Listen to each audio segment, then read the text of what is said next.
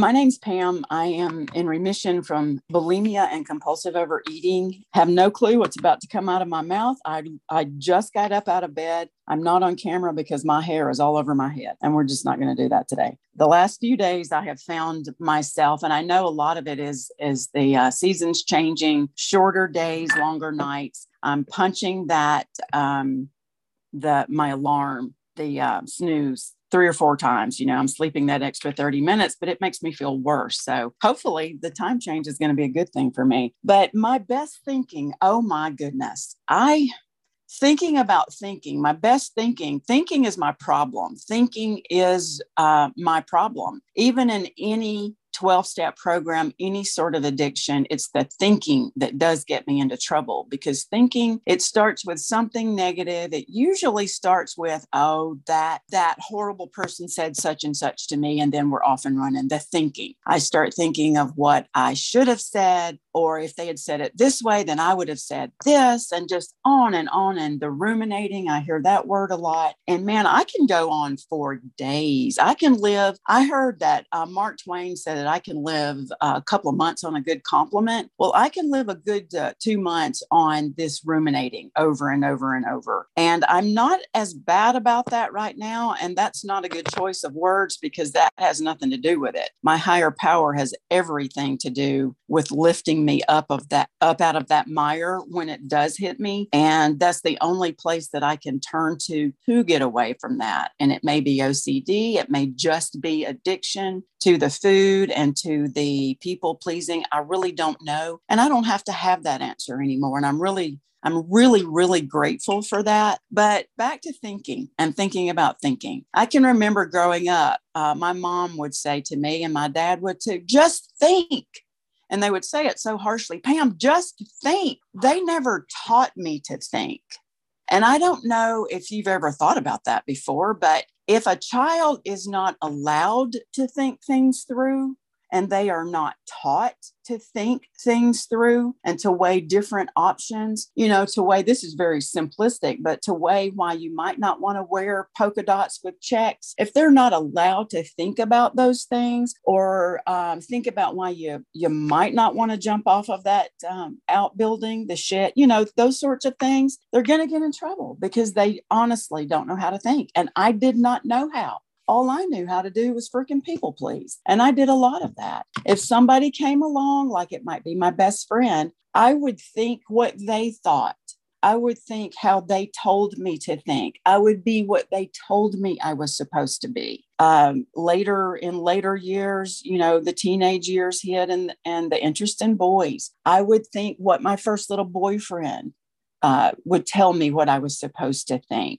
And later, even in the marriage realm, I would think what the husband said I was supposed to think. And there again, thinking that is what I was, as my role as a woman in this world was supposed to do. And this program helps me to realize that that's just not the case. It just isn't. That we all are human beings. We all have our own souls, our own minds, and we all have our way of operating in the world. And we all have our own view of our own higher power. And I feel like I'm doing a lot of repeating, but that's just very important. And that was a very big eye opener for me that, hey, wait a minute, just because, and I haven't mentioned food at all, but I will. Just because my husband at that time was an upstanding person in the community, much more successful than I was, had this religious bent, saying that I should think this way or believe this way, or because I'm the quote unquote wife, that I should adapt, that it was my job to adapt. No, that's not the way things are. And that's not how my higher power would have me to react and operate in my world. And it took a long time for me to come to that realization, but I'm so grateful that even in later years, the last half of my life, that was a bright light moment. It's like, wait a minute, my higher power has given me ideas. My higher power has given me values and loves for certain things. And it's not my job to adapt to what someone else says I'm supposed to do.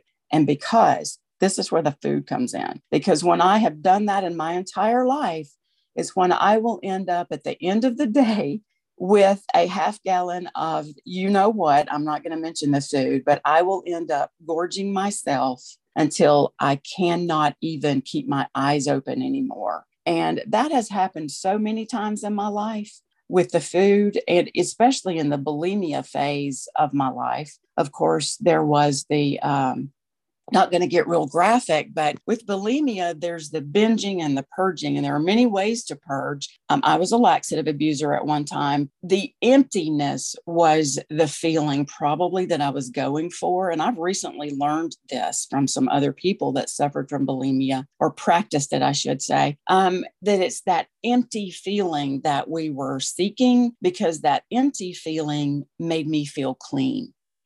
The gorging, the purging, was making me what I was always told I was, which was dirty, useless, stupid, all those things. So that was pouring all of those things onto me. And then the purging would allow me to feel clean.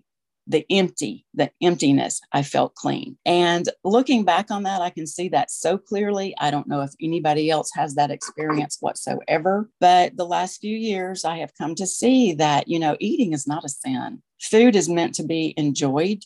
It is not meant to be used as a tool to kill ourselves, which many of us do that. And that's not how my higher power would have me to use a gift such as food. Food is fuel, but it also is meant to be enjoyed. That's what I believe. And he has allowed me to come to a place in my life where I can do that with food. I have neutrality with food, where I don't want to go compulsively have those binges anymore. And guys, that is just such a big deal. Some people are, and y'all have heard it, just stop.